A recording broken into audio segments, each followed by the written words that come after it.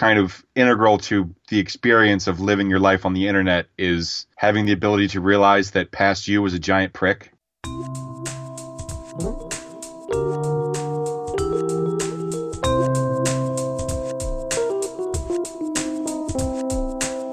Welcome to Shroom for Two, the Plants vs. Zombies Heroes podcast that did not get taken down by YouTube, Apple, and Spotify this week. I'm Mike.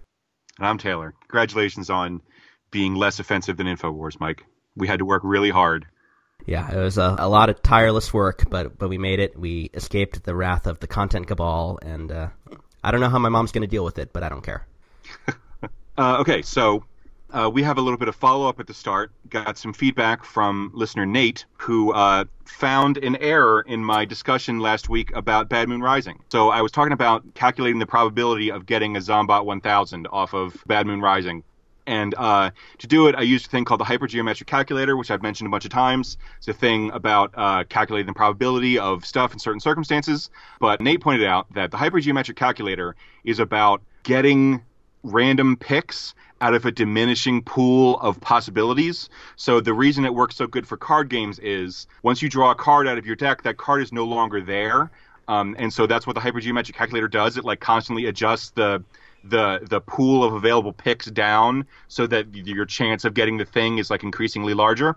But that only works if you're actually removing the choice from the possible pool as you're making the picks. But off of Bad Moon Rising, you can get duplicate stuff, which means that you don't need to worry about the hypergeometric calculator. You can just have, 1 over 48 times the number of picks you got, and that's your chance of getting a Zombot off the thing. So I made it way too complicated. All you got to do is just some simple math, and then you'll find out what your chances are. So thank you, listener Nate, for pointing that out, and also thank you for letting me steal your screen name for Reddit all those years ago. As far as podcasts that talk about the hypergeometric calculator, are we in like the top 10%, the top 1%? I feel like we talk about it a lot more than any other podcast I listen to or have heard of. So it's a pretty dorky thing. So, it's not going to have tons of penetration in the rest of the podcasting sphere, I think. It comes up sometimes on Magic podcasts. Like I first heard about it on Limited Resources. I think that it's come up randomly, like in other Magic content where it's like, a lot of times some like combo decks, for example, will require you to have something in your opening hand. And so like if you've got a 60 card deck and you're drawing an opening hand of 7, and you mulligan up to 3 times, you can calculate your chances of getting that card in your opening hand on one of your first 4 mulligans or whatever. And you can do it similarly with games like PvZ and Hearthstone, but those games tend to be kind of more linear. Those games kind of tend to be less about whether you have a particular card in your hand on turn 1.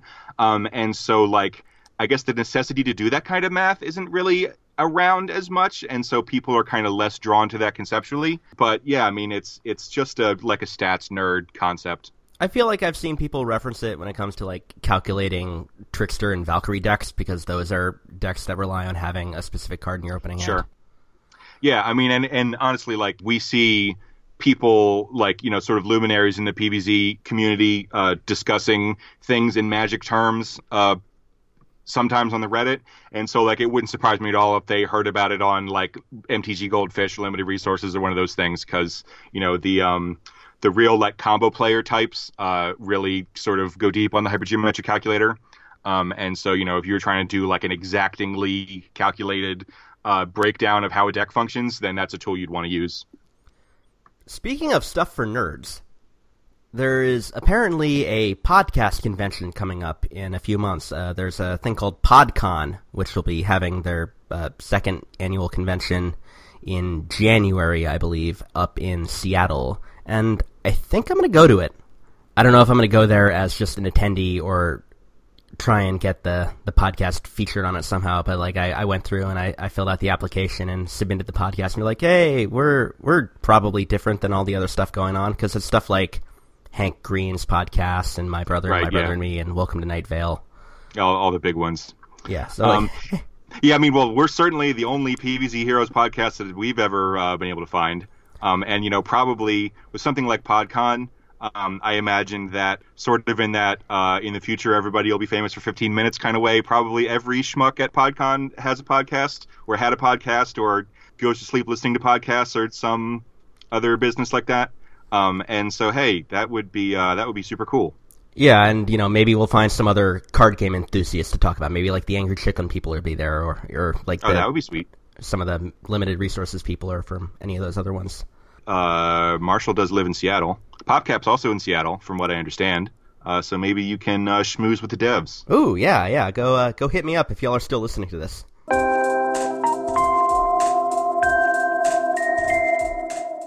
All right, everyone. Card of the week time, and big news. Forget-Me-Not is back. The 1-mana 2/1 Guardian Flower Nut plant, and it makes zombie tricks cost 1 more. One of my favorite event cards to ever come out, and like as far as event cards go that you really need to get 4 of them, this is way up there. Yeah, and part of that reason is that this card is absolutely the best when you've got it on turn 1, because there are a lot of zombie superpowers that really kind of set the pace of the game if you play them on turn 1, most notably Huge Giganticus's ultimate power, but even, just the draw 2s or, different things like that, those sorts of things can be really nasty if the zombie player gets to do them on turn 1. Having 4 of them in your deck is a big asset in that way. Speaking of that, returning one more time to our old friend, the hypergeometric calculator. In the earlier segment, I mentioned that the hypergeometric calculator is great at calculating the odds of having something in your opening hand. So if we go to the hypergeometric calculator and say we got a population size of 40, which is our deck, we got 4 successes in the population, which is we got 4 of these cards, and our sample size is 8, meaning we got a 4-card opening hand and we can mulligan each card. So what are the chances of having at least 1 Forget-Me-Nuts in your opening hand if all that stuff is true? Turns out the answer is 60.6%. You have a 60% chance of having a Forget-Me-Nuts in your opening hand if you've got 4 of them in your deck, which is very good odds and is certainly the kind of thing that will pay you off for grinding out 4 copies of them. And based on the hero you're facing, hard mulliganing for Forget-Me-Not on turn 1 might be the best idea, because Professor Brainstorm really hates to see this card. It is the absolute bane of pretty much every brainy hero, but especially Professor, as far as the thing they want to do on turn 1 is whichever superpower they get that gives them card advantage, and being able to shut that down is such a huge boon to helping out. But even, Super Brains, Infinity, Huge Giganticus, and Brainstorm are the big ones to throw this out against. Especially since Trickster decks, oftentimes their first non-superpower play will be a Beam Me Up on turn 2, and this also turns off the Beam Me Up on turn 2. Ditto the Ramp spell, and lots of other kind of trick-heavy zombie early games. So I think that probably when this came out, this was more a thing for sort of hobbling the zombie player for a reasonably aggressive plant deck at the start of the game, whereas right now Trickster is kind of where it's at, kind of like it was back before any cards had been released at all, and so Forget-Me-Nuts is really shining right now. Yeah, you can see why it's made its way into decks like Barry Spadow and the Healing Wall Knight, because it is a wonderful little bit of early game presence to, trip up your opponent for not only 1 turn, but, sometimes even 2 or 3. And if you're able to get multiple of them out on the field, then sometimes you're really able to shut your opponent down and pull so far ahead you're going to win. So something about the play pattern of this card is that you would think that this, at the surface, would just be, you'll play it like the zombie hero would play cards that reduce the cost of tricks. You play it as early as you can, and then that's what it does. But this is different, because effects that make the cards cost more actually retain their utility later in the game. So if, say, you draw Forget-Me-Nuts on turn 3, there's actually a benefit to you of holding on to it, because very frequently a zombie player will leave up the exact amount of mana that they need to cast a particular removal spell. So, let's say you might get Weed Sprayed, or they might have a Rocket Science, or they might have some other thing like that, and they pass with 3 mana available. If you can play a Forget-Me-Nuts, then all of a sudden, you screw up the whole second phase of their turn. Kind of like how I've advocated randomly putting Spyrus in decks that might get hosed by Gravestones, because they play Gravestone or maybe 2 Gravestones, and you just get to be okay, the surprise is over. what am I going to face here? Let me make that decision based on this new information now. The Forget-Me-Nots can allow you to say, my opponent's getting greedy, holding up exactly this removal spell. I'm going to sandbag this until they do that, and then not allow them to cast that spell. That might leave your like aggro field of dudes on the board for an entire extra turn, which can, for something like an aggro deck that tries to pack as much damage as possible into the early beginning of the game, that's very good. Yeah, you definitely, if you're up against a hardy hero, you want to save this for like a later going viral or weed spray turn to deal with them, to mess things up like that. But also things like Thinking Cap, which, not only hinders the conjuring of the superpowers, but also makes the superpowers cost 2 each, which that's a card I've been seeing a lot. And if you get driven mad by that one like I do, then throw this in your deck. Probably the biggest weakness of this card is the fact that it has only 1 health, which is super off-brand for a nut card. So, this is a nut that is really bad in Mechanolith decks, which is a very unique space for it to occupy. So you gotta watch out for things like Conga Dancer, or that environment that does 1 damage to the plant before combat, or, even like a Bungee Plumber or Rolling Stone on turn 2 is often the fate that this runs into. And for most of those, that's why I like running Photosynthesizer in every Guardian deck. That's a good point. Next to it. Turn it into a 2/3. It's a lot harder to kill.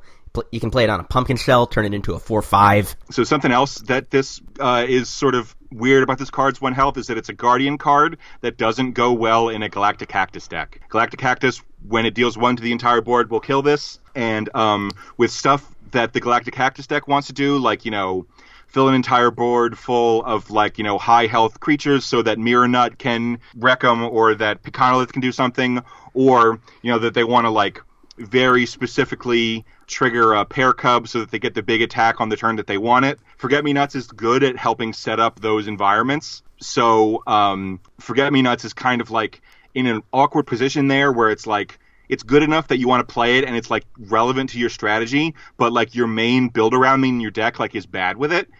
So in that case, you probably still play it, but it is probably you're playing it more for the surgical opportunity rather than the getting it in your opening hand kind of thing. Yeah, definitely this sort of combo where you're able to dig your own grave a little bit. If you throw a Forget-Me-Not on turn 1 and follow it up with a Cactus on turn 2, and your Cactus gets Rolling Stoned, you're going to feel like a chump. But as long as you're aware of those kinds of anti-synergies, you can play around them craftily, and that is another reason to put Photosynthesizer in there to throw off your opponent's plan of, I only need to do 1 damage to this thing. Not anymore. Yeah, we would be remiss if we didn't mention that this is also a flower. And so everybody's favorite putty, Briar Rose, will rip your head off if you mess with her little buddy. Yeah, having a 1 mana trigger for Briar Rose, that doesn't hurt at all. And one last thing to say, I think that we touched on this before, but this is very vulnerable to environments, because environments also come out in the tricks phase and do not have their cost increased. So the natural home for Forget-Me-Nots is on the heights, because then you're not vulnerable to Trapper territory, you're not vulnerable to Total Eclipse, and you just kind of will squeak by that little extra bump in the road if you're facing against a player that's capable of playing those cards. Yeah, and if your opponent has to wait until they get Alien Ooze to do something about it, then you're probably going to win. Oh yeah, absolutely. Jesus. On the flip side, if you are a zombie player and you get totally bugged by this card, what you want to try to do is find ways to deal 1 damage to this thing without playing a spell. So there are 2 options that I can think of off the top of my head for that. One of which is Fire Rooster. Comes down the 2 mana 3/1, deals 1 to whatever's in its lane. This sort of wipes Forget-Me-Nots off the map, and that sucks really bad. Other answer that I can think of right now being Conga Zombie. The 2 mana 2/2 Gravestone, when it comes out, deal 1. This snipes Forget-Me-Nots pretty good. There's also the Haunting Ghost, the 2 mana 2/1 beastly card that gives a thing -1/-1 when you play it. And like Fire Rooster, it comes in at the beginning of the turn, so it is the most immediate follow-up you can have to turn 1 Forget-Me-Not getting played. Or you can play Sneezing Zombie if your opponent's trying to stack them against you. Yeah, that would be a bummer. But yeah, so on balance, this card is excellent. It's the kind of thing where it really does get better in multiples. So, this is a 4 of in the decks that can play it, with the exception of Galactic Cactus, as previously mentioned. And this is the kind of thing that will help you kind of mise some wins will definitely upgrade the power level of a new player's deck. And I think this is a slam dunk. Yeah, I would definitely recommend doing whatever you can to get 4 of these, even if it means pouring gems into the bonus meter to fill it up to get more tickets, because it is such a boon and such a good metagame call for any kind of trick-rampant zombie heroes. It also works really well in Bofa decks. What's a Bofa deck? To search for P that didn't also include pair. Yeah, and repeat moss. Right. All right, so for our main segment this week, we're going to have kind of a blend between doing a deck breakdown and doing a tribe talk. We're going to talk about peas. Yeah, probably the most iconic tribe on the plant side. Definitely the plants versus zombiest of the different kinds of plants we got out there, and the most adorable, and the first one all the players get their hands on. So we're going to do a little breakdown on what P decks are, and what they're good at, and what they're bad at, and what they're all about. Yeah, I wonder how much of Plants vs. Zombies' success, like as a franchise, has to do with the pea shooter just being so cute. It is adorable. Yeah. The giant like Birdo face. Absolute home run. Okay, so peas are concentrated primarily in the Mega Grow class. As an iconic, they're sprinkled kind of a little bit around the other classes, but they're definitely concentrated in Mega Grow. And there's a fair few of them in the basic set as well. Yeah, absolutely. Green Shadow, pea hero, so obviously a starter deck full of a bunch of different kinds of peas, and Torchwood there too to be an early tutorial about a team up. Mm-hmm. And so there are a couple different kind of categories that the good P cards fall into, I would say. So there's the early game pressure use stuff, which in the basic and core set which are Pea Pod, Torchwood, and Black Eyed Pea. Those are super great, and those are the best when they come down at the beginning. And you just kind of like cross your fingers and hope that the zombie player doesn't have a way to deal with it. Black Eyed Pea has some resiliency there, whereas the basic stuff doesn't. But something that a P tribal deck often wants to do is like stick an early game threat. Yeah, definitely a very tempo-focused strategy where it relies on you having a good statted creature to play on like your first 3 turns. Like you want to throw your pea pod down right away so it can start growing, and you want to follow that up with Torchwood or Black Eyed Pea or Fire Pea Shooter, and then maybe a little bit in the late game you throw down your Podfather and throw a couple of things down with it. Yeah, and so that carries into the next thing, which is it's not quite so much an engine because you don't really draw tons of cards, but so the P deck's mid-game strategy is to have a thing and then buff it. So Podfather is the way from the core set of how to do that. 3-mana 2/2, when you play a P, that P gets +2/+2. That's quite a substantial buff. That's, if we think about the Grow Shroom, the 3-mana 2/1 that when it comes in does that. As we just saw with our event card, 2/1 is a 1-mana body. So that's a 2-mana effect stapled onto the Podfather.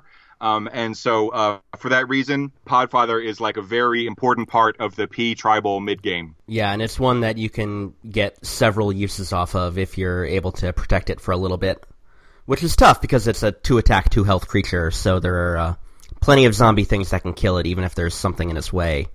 But, if you're able to throw down like a primal Pea Shooter turning into a 4/4 for 1, that is phenomenal. Yeah, you definitely try to follow this up with 1-mana plays. It's a great friend of Click P as well. So let's talk about the things that you can buff with it. So one of the things that is sort of endemic to the P tribe is Double Strike.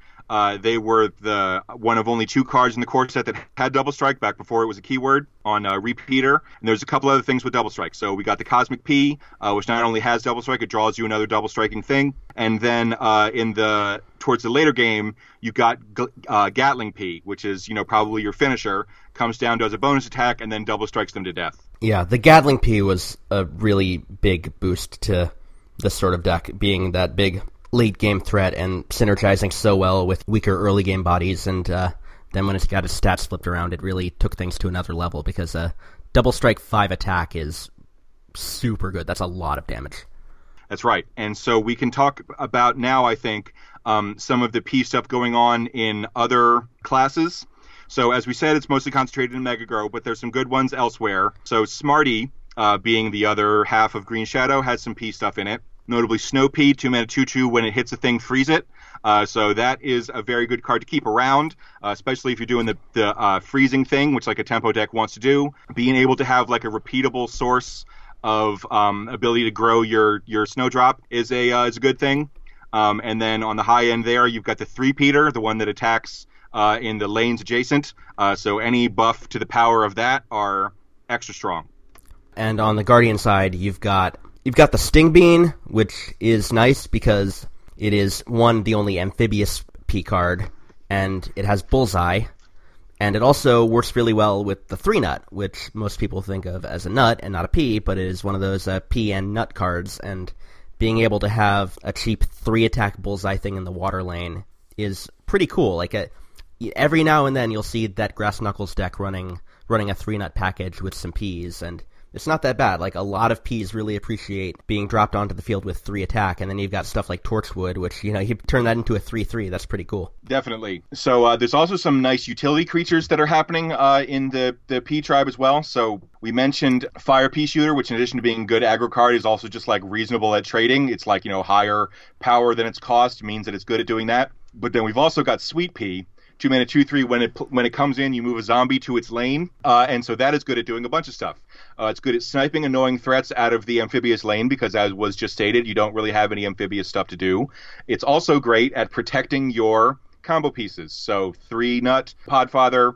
If you're doing like Lily of the Valley or something like that, then that's legit. If you're doing a freeze thing, you can protect your Snowdrop. And so Sweet Pea is a very important role player for the kind of like aggressive to mid-rangey thing that P decks want to do. Yeah, Mega Grow definitely needed cards more on the strategy side and a little bit less on the good raw stats side.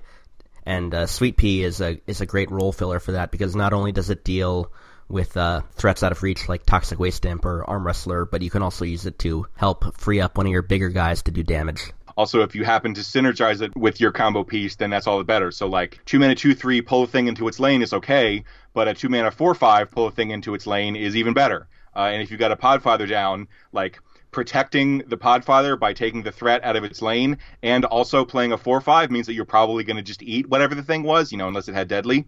And chances are they probably weren't going to blow a deadly thing on the dinky little 2-health Podfather anyway. So in that case, you're really going to get him. One thing I like about Ps is that they work pretty well in every Mega Grow hero.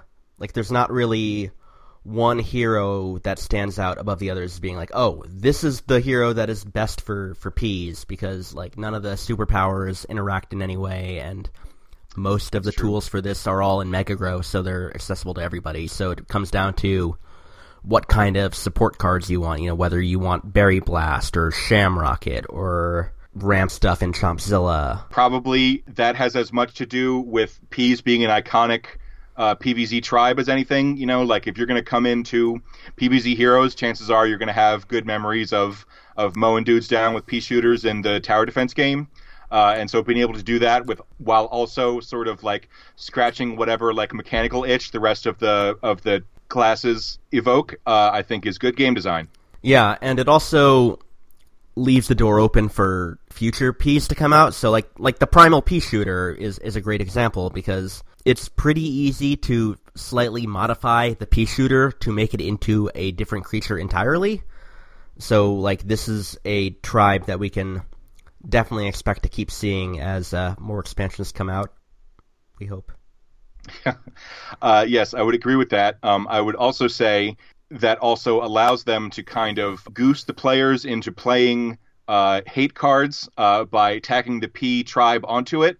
So I think the biggest example of that is Wingnut, the 4-mana 3/7 in Solar, the P-Nut plant zombies can't do bonus attacks. That thing is, if I'm honest, only tangentially related to a P. It's like the kind of thing you see on like a maple tree that lets the little helicopter duders go. Perhaps in some like genealogical sense that might be a P, but doesn't really look quite so much like one. But the P tribe serves a role here, not just in providing some kind of corner case mechanical synergy, but also saying, hey, here's a new thing in a tribe that you know is good. Maybe this card is also good. And then people play with it and it's like, oh, wow, I'm not getting wrecked by bonus attacks anymore.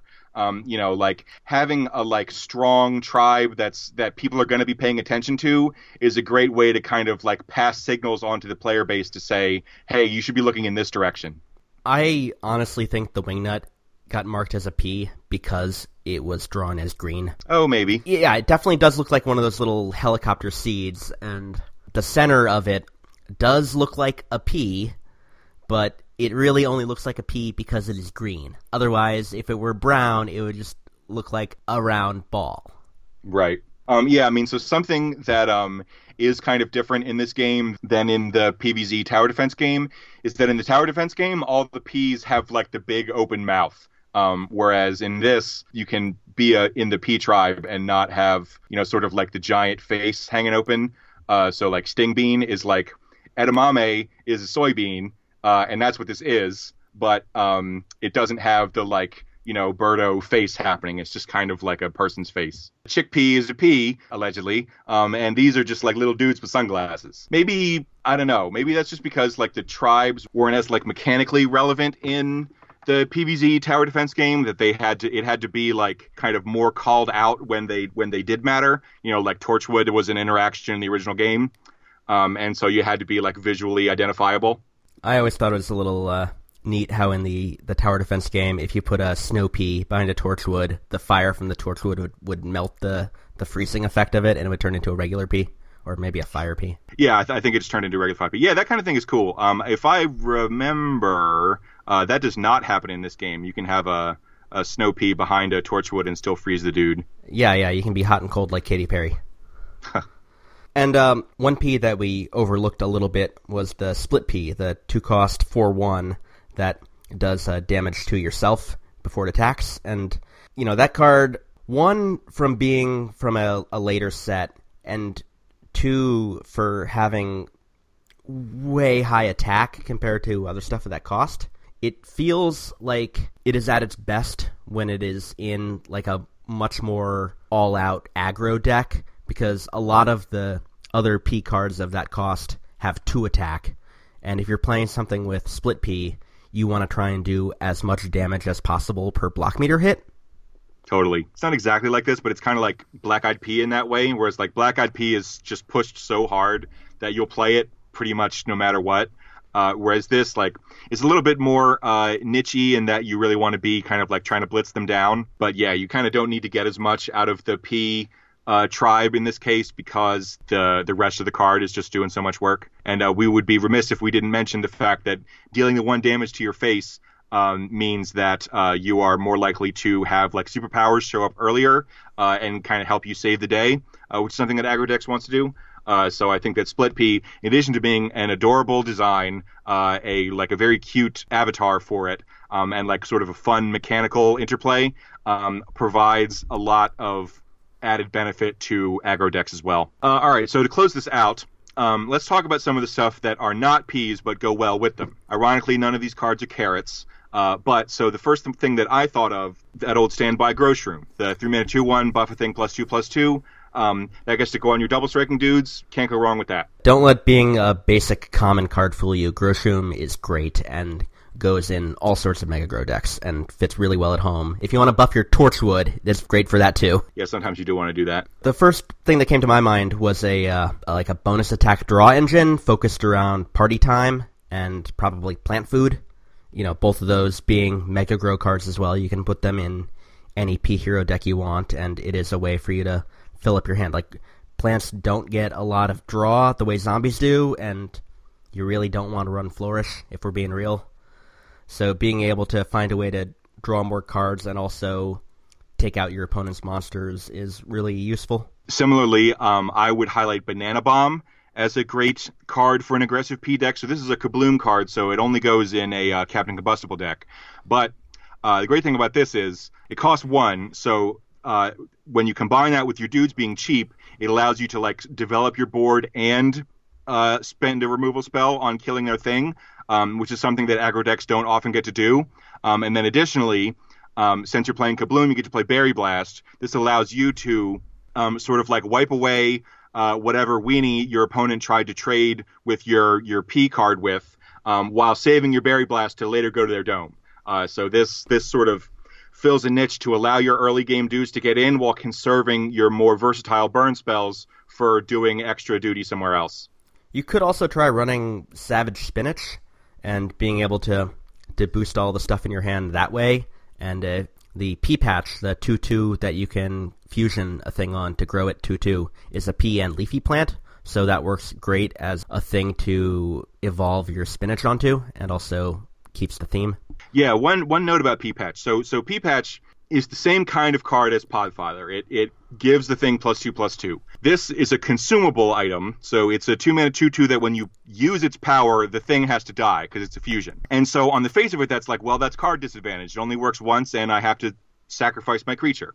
And that's true, but it doesn't actually differ from the Podfather scenario all that much. Podfather costs 3 and is still a 2/2, which means that on your next turn, you're probably only going to get that one turn of using it. So if you've got like a 1-mana thing and a 2-mana thing, and you get 2 buffs out of it, then that's great. But chances are, especially if it's sort of towards the mid-game and you need to like maybe spend a burn spell on something, maybe you've got another buff, like say Vegetation Mutation that you're trying to play an environment, who knows, you might only get 1 buff off that Podfather anyway. You can think about P-Patch as card disadvantage, and that's fine, but it doesn't really provide all that worse of an effect than Podfather, because Podfather's so small that chances are they're probably going to be able to kill it without spending a whole card. They can play like a 3/3 in front of it and still have a dude left over.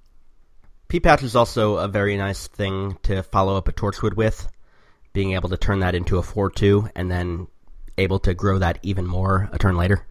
Very good point. And so I guess the last thing that I would point out is Onion Rings.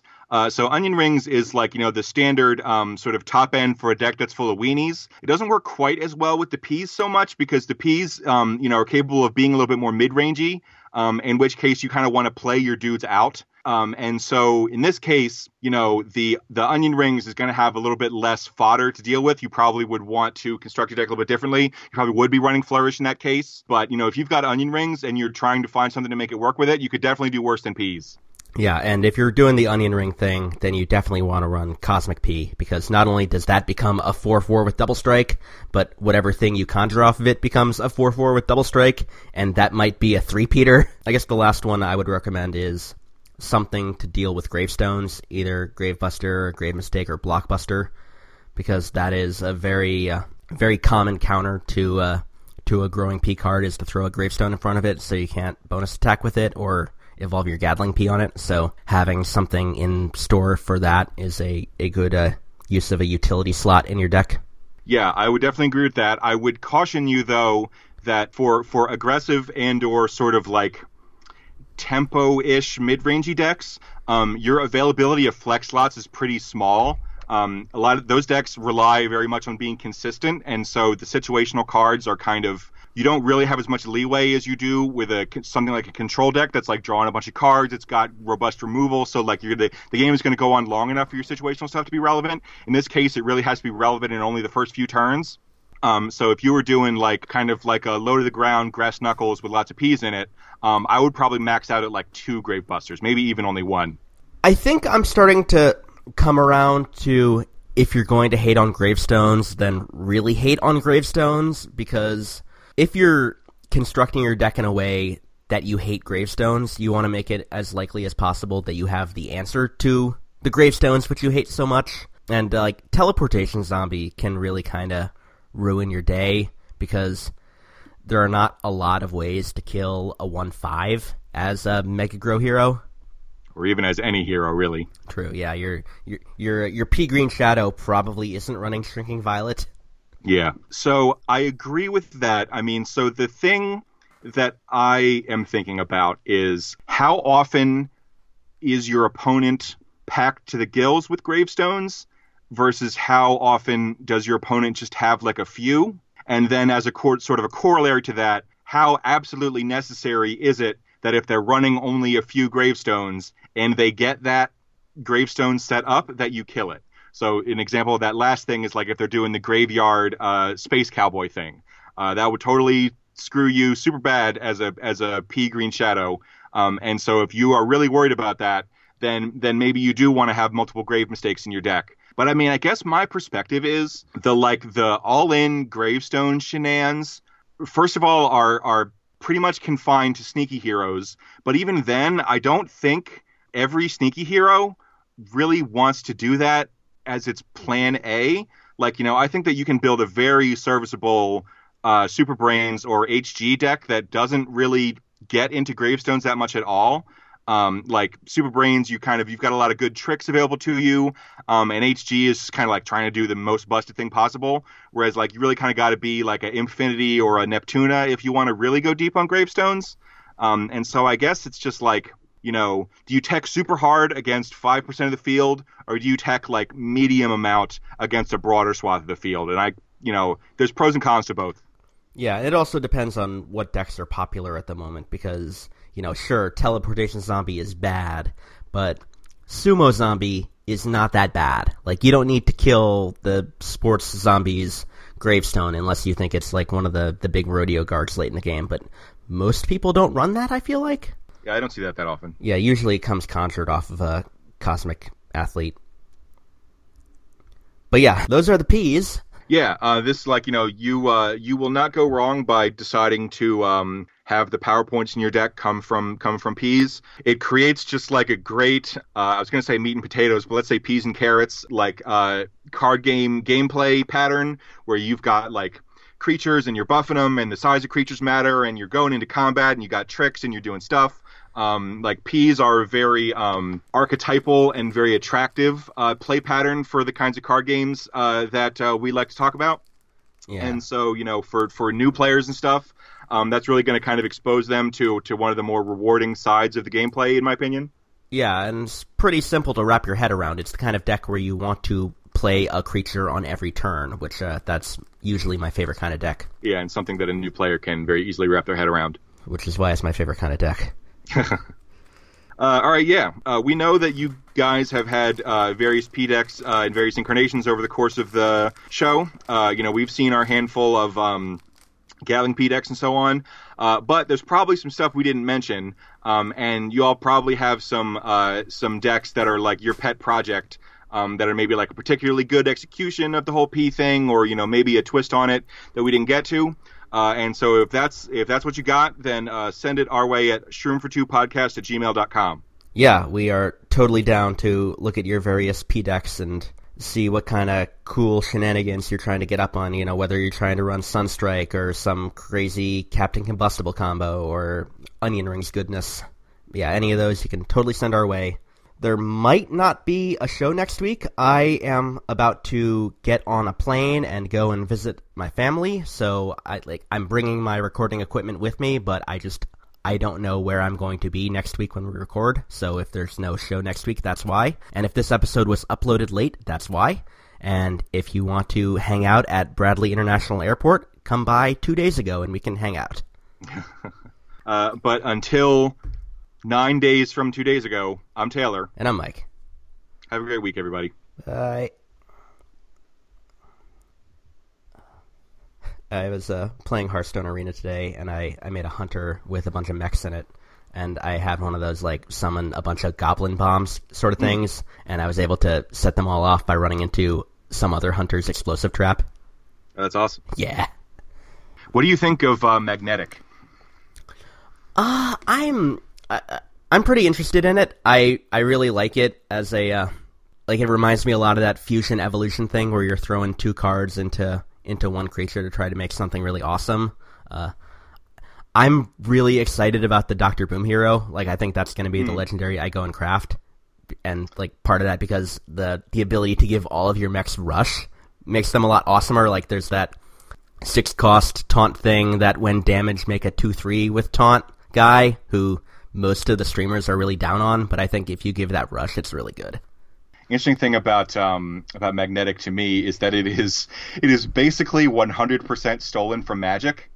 There was a mechanic called Bestow in a set maybe 5 or 6 years ago that it was a creature and you could just play it, but it had another mode where you could treat it like a buff basically and just put it on another creature, and so it would be like, this is a 2/2 with flying, and you can just play it as a 2/2 with flying, or you can cast it as a creature enchantment that gives the enchanted creature +2/+2 and flying.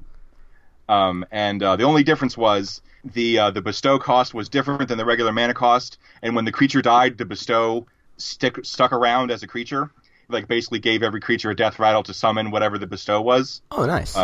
Which made it really cool, and definitely way better than creature buffs usually are in Magic.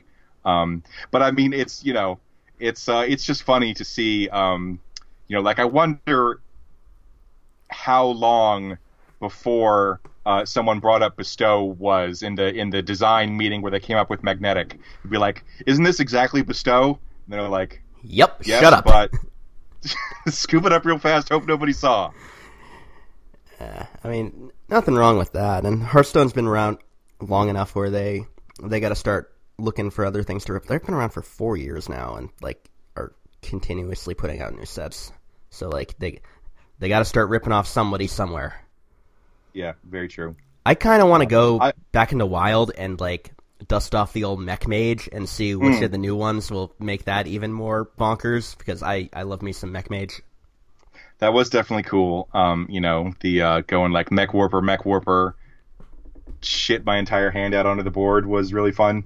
Oh man, or like the Shaman deck where you play the thing with Wind Fury and then the +2 attack totem next to it. Yep, or even that was when Rock Biter weapon cost 1, and so yeah. you could just you could really get them. Fucking Shamans. I guess it's kind of cool that Shamans have a different reason I hate them every year. Oh, okay. So are you pissed about Evolve? No, Shutterwalk. Oh yeah, well Shutterwalk is a fucking disaster. Shutterwalk just never should have been made. I think I would be fine with Shutterwalk if Grumble didn't exist. Sure, that is a big part of why that's so stupid. It's really stupid. Okay, I gotta go. All right, bye.